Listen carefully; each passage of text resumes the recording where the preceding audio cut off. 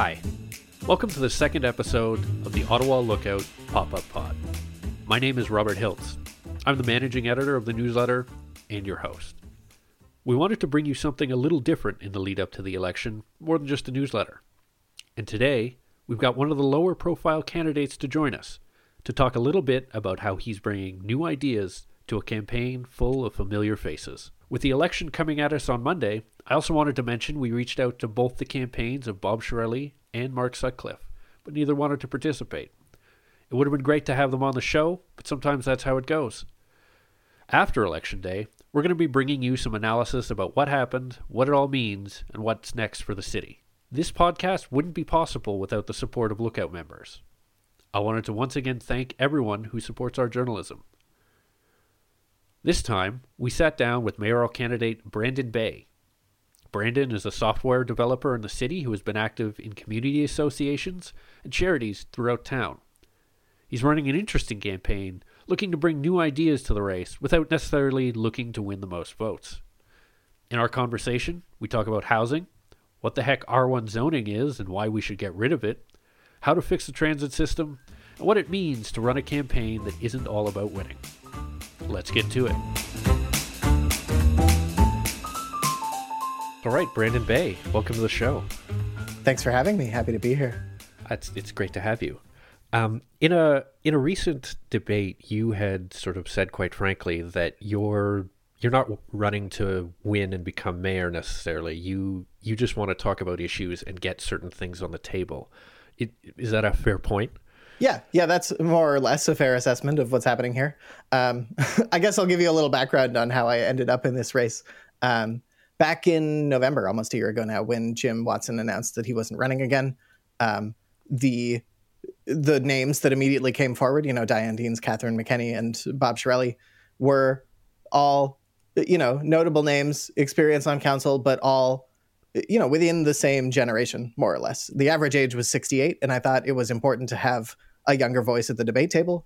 And I thought, there are some issues that are important to me and to my peers and, that I'd been talking to friends and coworkers a lot about lately that were just, motivating millennials more than we've been politically, especially at a municipal level in the past. And I wanted to make sure that that voice was going to be represented in the debates and, in the discussion around the issues. And I wanted to make sure that we were heard and the next council was focused on those priorities among, the ones for their own generation.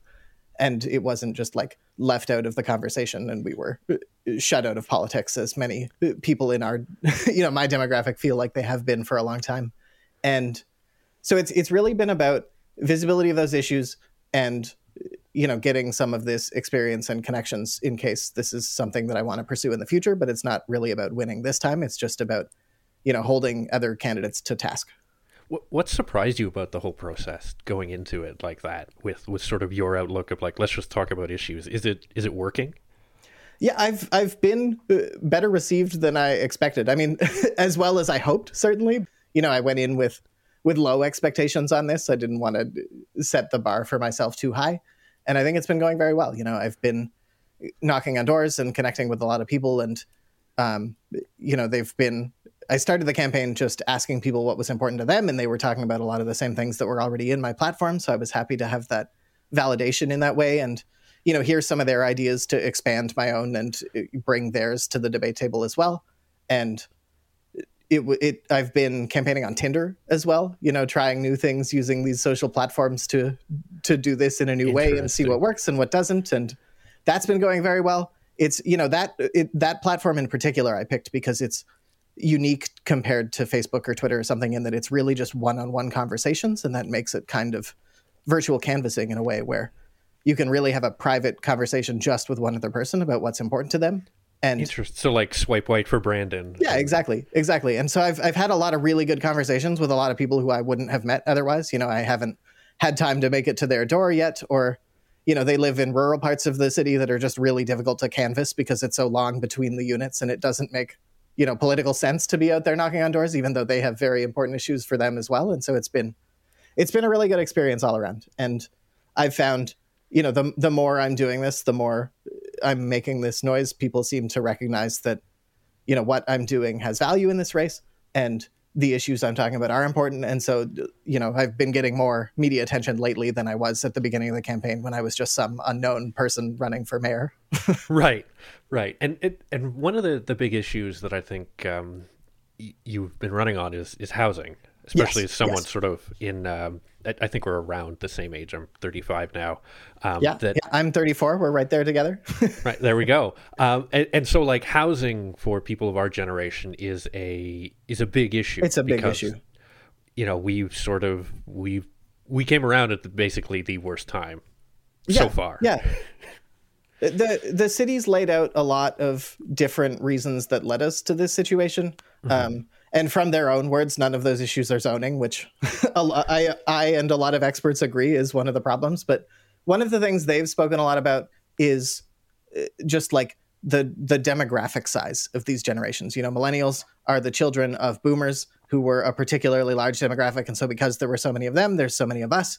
And they're healthier than a generation at their age typically is, and they're staying in their homes longer while we're trying to buy in for the first time. And so there's just this like big unavoidable conflict between our generations trying to own homes in the same neighborhoods at the same time. And that's part of the issue. And there's a lot of other things playing into it, but it is like that and the pandemic and the rate changes that the Bank of Canada did to, first survive the pandemic and then hold inflation down coming out of it. It's all been a big terrible perfect storm of circumstances that has led us to this situation. And Right. there's lots we could have done to avoid it, and there's lots we could do now to get out of it. But it's just like a lot of the problem is bad luck, and we need to do something to resolve that now. Right. There was maybe a path where if things had gone a little better, things wouldn't be quite so bad. But now that we're here. Yeah. And like in terms of population estimates and stuff, the city was building for the estimates they thought they had. And the only thing they really got wrong was how many people were going to be moving within Canada, between provinces. There's been a large migration to Ontario from other provinces for the last decade or so that just wasn't budgeted for in the last 30 years of construction. Right. And we've also seen places like Toronto specifically where people are moving further and further afield, which is, pushing everyone else's prices And up. that's happening here too. Places like Arnprior and Carleton Place and Smiths Falls are growing really rapidly and, more than most of the other communities in the province. And it's, we're starting to see the same problems that Toronto and Vancouver have been suffering from for a long time now. Right. And what do you see as the solutions? Like you mentioned earlier, zoning. How has zoning contributed to the problem, and sort of like what's the fix? So there's something the housing community, the groups of us passionate about this, whether experts or just people like myself that are excited about getting a solution in place for this problem and being able to buy into the housing market again, is missing middle, they call it. And it's just like, Ottawa has a ton of single family homes and townhouses, and you see those all throughout the city. And it has a decent number for a city of this size of, condo towers. But Right. There really isn't anything in that space in between. You either have a home, on a lot by itself in Canada or Barrhaven or Orleans, or you live in a condo downtown. And that space of like low-rise apartment buildings and triplexes and stuff you don't see very often throughout the city. And a lot of that is because it has been banned by the city, that you're just like, there's a zoning class called R1 that much of the city, like urban core that isn't strictly right downtown is zoned under, that includes just single family homes. And you can have an in-law suite, but that's it. If you want to knock that house down and build a duplex on the property, it's either straight up not allowed, or you have to apply for a zoning exemption or variance, as they call it, and try and have convinced the city that what you're doing isn't disruptive and should be allowed. And it's going to cost you tens of thousands of dollars to even apply for this. So people don't bother. If you're a single landowner and not a big developer, it's just not worth the hassle and the money investment to find out if you could do it. So nobody tries. Right. And it's interesting you talk about the missing middle stuff. I lived in Montreal for a few years, and we lived in, it was... and they have tons of that middle. Yeah. Absolutely. I was in sort of the far end of NDG, so, far west of the downtown, and our whole neighborhood was sort of 3-story mid-rise apartment walk-up things, and Yeah. that there are so few of them here in town. It's very rare. And we're starting to see a little more in, places like Hindenburg and Westboro. They're building some along the Richmond-Wellington strip there, but right. It's a very rare occurrence in Ottawa, and it's a zoning issue, and it's just like nobody has it here, so nobody thinks there's interest in having it here. It's hard to sell community groups and politicians and developers on the idea that this is something that people would want to live in. So we've got zoning, and that has turned into a bit of an interesting issue, because you've said outright that, like, just get rid of R1 zoning, and there are other candidates who have said, well, that's going to ruin the character of neighborhoods. It's going to destroy the investments of people who have, they bought a home and they had this expectation that their neighborhood was going to be like this, and their neighbors were only going to be one family, and so on. Right. But to go to R2 zoning, which is the next level, what happens then? It's just duplexes. That's it. Right. You're allowed to have 2 units on a single lot, and that's the difference between R1 and R2. Right. So we're not talking 40-story towers, looming over single-family homes. We're just talking about slightly bigger buildings. Right. Yeah. There's a couple of other, like, minor changes. Like the minimum setback, which is how far a house has to be from the street. Mm-hmm. It changes slightly. It's 1 meter shorter. You're allowed to have homes 3 feet closer to the road in R2 than R1. But okay. Like, nobody's going to notice. That's not something that significantly changes the character of a community, and it's not something that will have a big impact. No, that's not like, big hulking things coming out to the sidewalk. Right. Yeah. No, it's still a decent front lawn required, and it's still just a single building. It lets 2 families live in it. Is that a difficult concept to get across to people, that, like, this isn't a massive change? Like, when you explain it to them, does it sort of register? Yeah, the people that I've had the opportunity to have a deep conversation with about this topic have easily been won over to the idea that this is something that we should do, and that it's not going to be a terribly disruptive change, and that this kind of intensification is good and should be allowed across the city. But there's other candidates fear mongering to some extent, saying that we can't just let people throw up 4-story buildings everywhere in the city. And I think that particular idea comes from the Provincial Housing Affordability Task Force that met and made some recommendations in their report to the province on what they can do to help solve this housing crisis. And they said that 4 units and 4 stories as of right. So you can build that anywhere in the province on any lot without any, like, zoning restrictions allowed to be in the way. This was their recommendation to the province. And so there's some been jumping on that, being like, we shouldn't do that. That's going to totally change neighborhoods all over the city. And I'm not sure that I totally agree it would, but I see that argument, and I do think that we should make this change incrementally, and eliminating R1 is something that we can do that will let people see the couple of duplexes that go up. Does anything change? Is this something we can live with? Could we go a little further later? And it does seem like the province still might do that. They're waiting until after this election to announce exactly what they're doing, but they did talk about how they're going to be bringing in some inclusionary zoning things, which was an exciting surprise to hear, that they're going to be waiving development charges for units that include affordable housing, which is very cool. And there's thoughts that because these recommendations came, that they're just going to ban R1 anyway, and that seems to be Catherine McKenney's thought on the subject, is they're going to do it. We need to get out ahead of it. Right. I'm not as convinced it's guaranteed to happen. I'd like to see it, but I think the city should do it whether the province does or not. Right. If nothing else, because, we're facing something that's fairly serious, and the status quo obviously isn't working. Right. And the alternative is, expensive sprawl. We can either intensify the city a little bit and do big new builds in places like, train yards in the Maryvale Mall that are just giant parking lots where we have this space to build new communities, but existing communities need to contribute too, or we have to build further out and we lose green space and we lose agricultural land and the ability to grow our own food. And we just have to pay for the expensive infrastructure to build further and further out of the city. And, in my opinion, that's the wrong move. Right. And Duplexes are a much lesser evil. and we've seen in at least a recent study that sprawl costs the city money, where intensification brings in money to the city. So it Yes. does actually have it's not just this is easier and makes more sense, but it actually is much more cost effective. Yeah. It makes good financial sense and good social sense and good urban planning sense. There's no reason not to do it, other than unfounded fears about the way it might change communities. Right. In your platform, you say you want to build 160,000 units by 2032, which, wow, that's only 10 years away. It is. How do you see that happening? Is that just through the elimination of R1? What else needs to be done? We need to do a lot.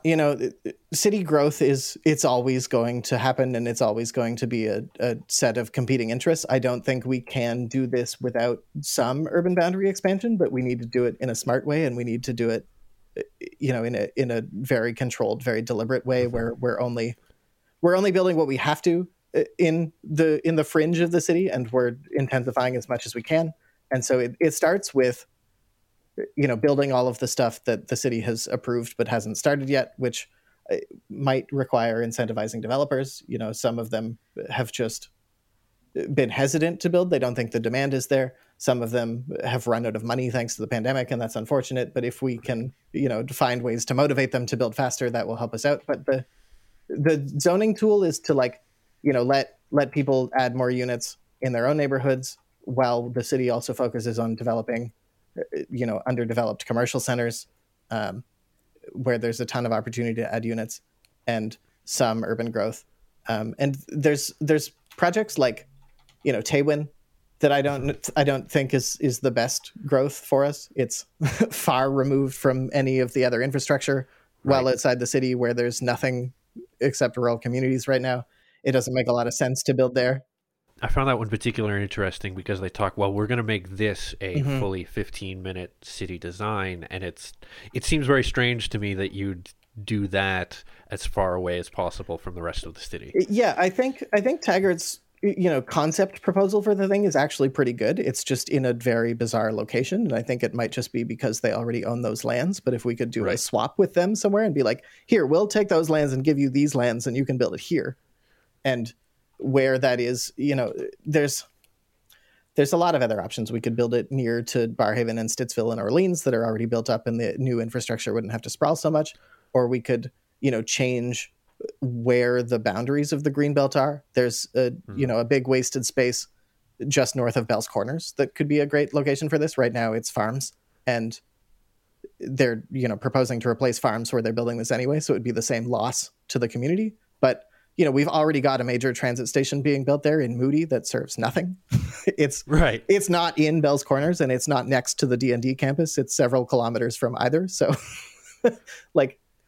to build something there around this transit hub we've already got, it would make a lot more sense to me.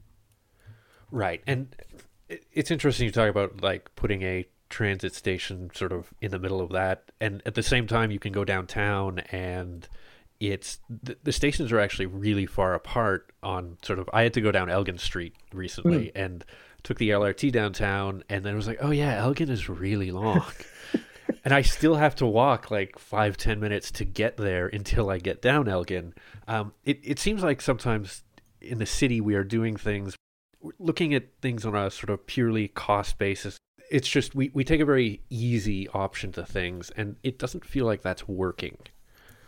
I would agree with you. Yeah. The approach for the last, probably the city's entire existence, given the collection of mayors we've had, has been, how do we spend as little money as possible?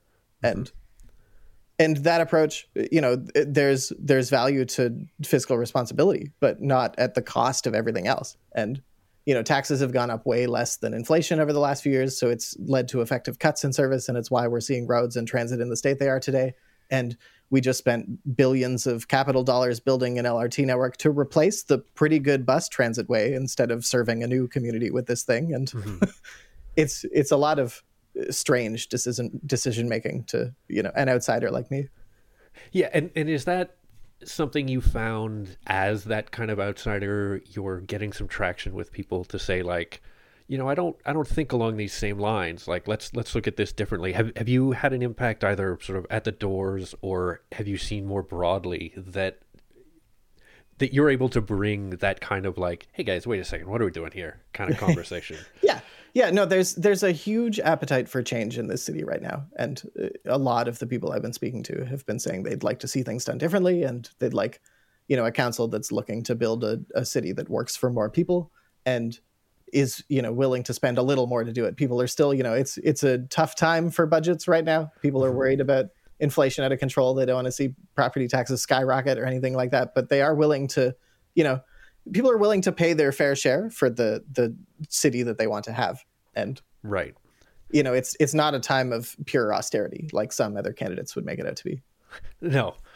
And it is interesting to use a word like austerity and talking about the last, well, I guess, like you say, the history of the city, certainly the amalgamated city, that despite the fact that we've built this gigantic LRT project and so on, it is, even in itself, quite an austere project.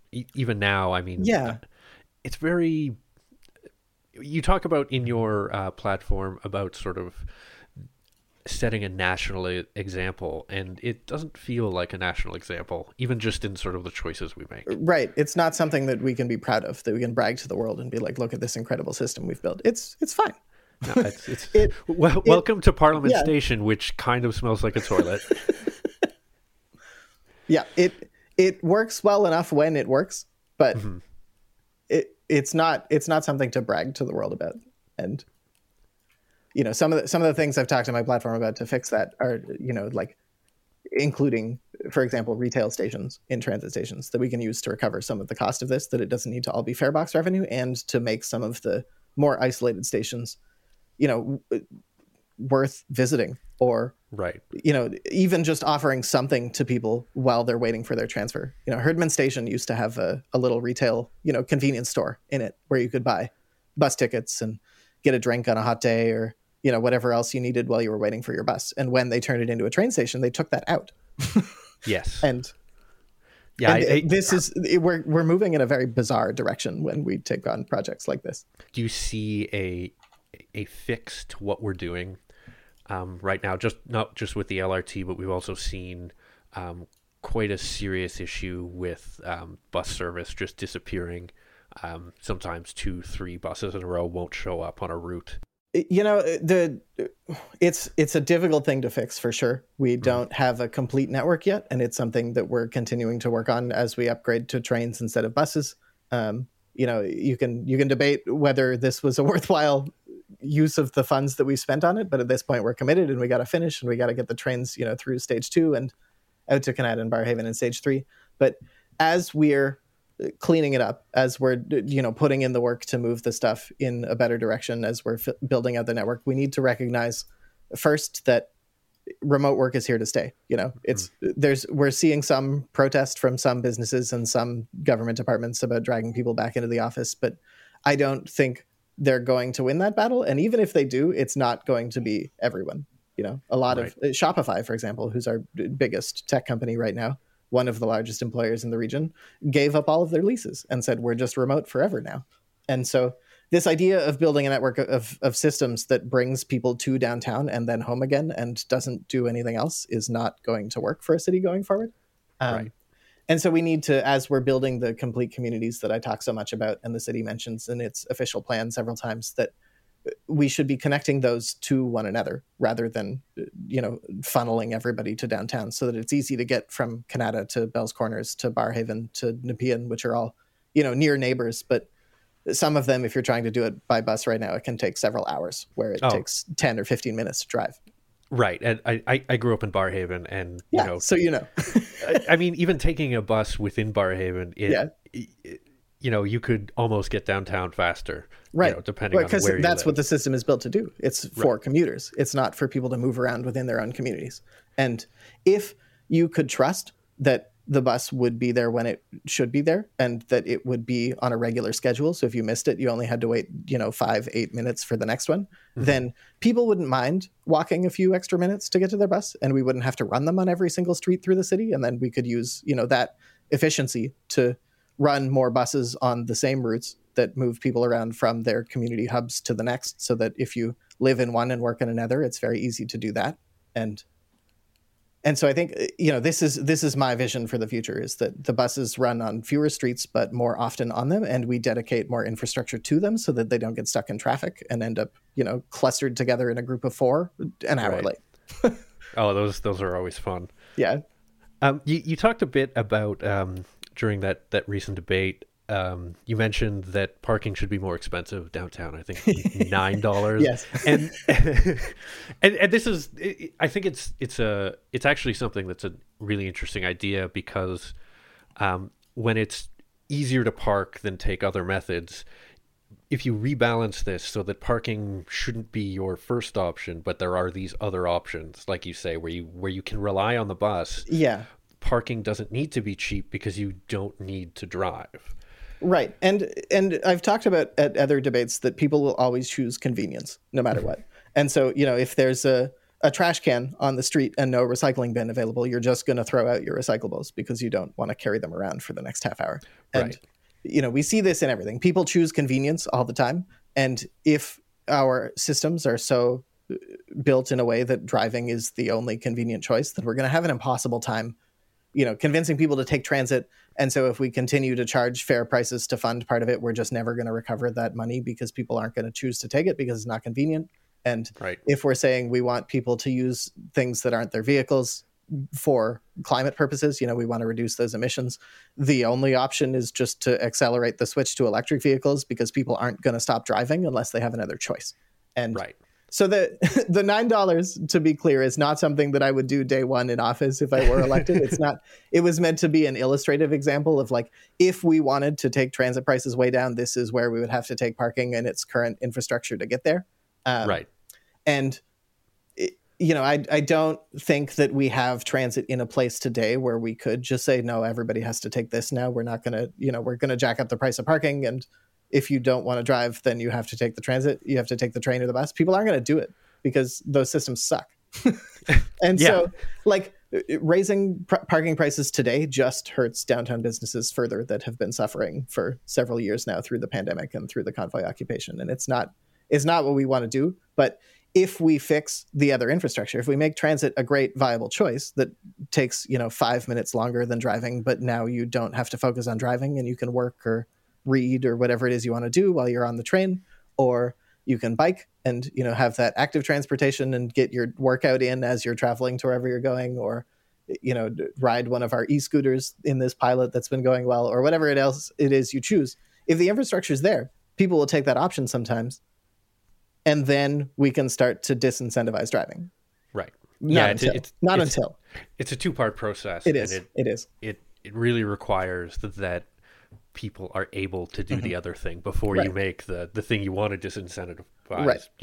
Yeah. But that said, we haven't raised parking prices much over the last decade, and the cost of repairing our roads has gone up significantly. So I do think it would be smart to have a small raise in parking fees immediately to help, repair the roads for the drivers. I don't want to take up too much more of your time, but I guess just sort of as a last question, what is the big thing that you think you could bring to the city? If, let's say, a whole series of things happen and you do end up winning, like what will that bring for the city?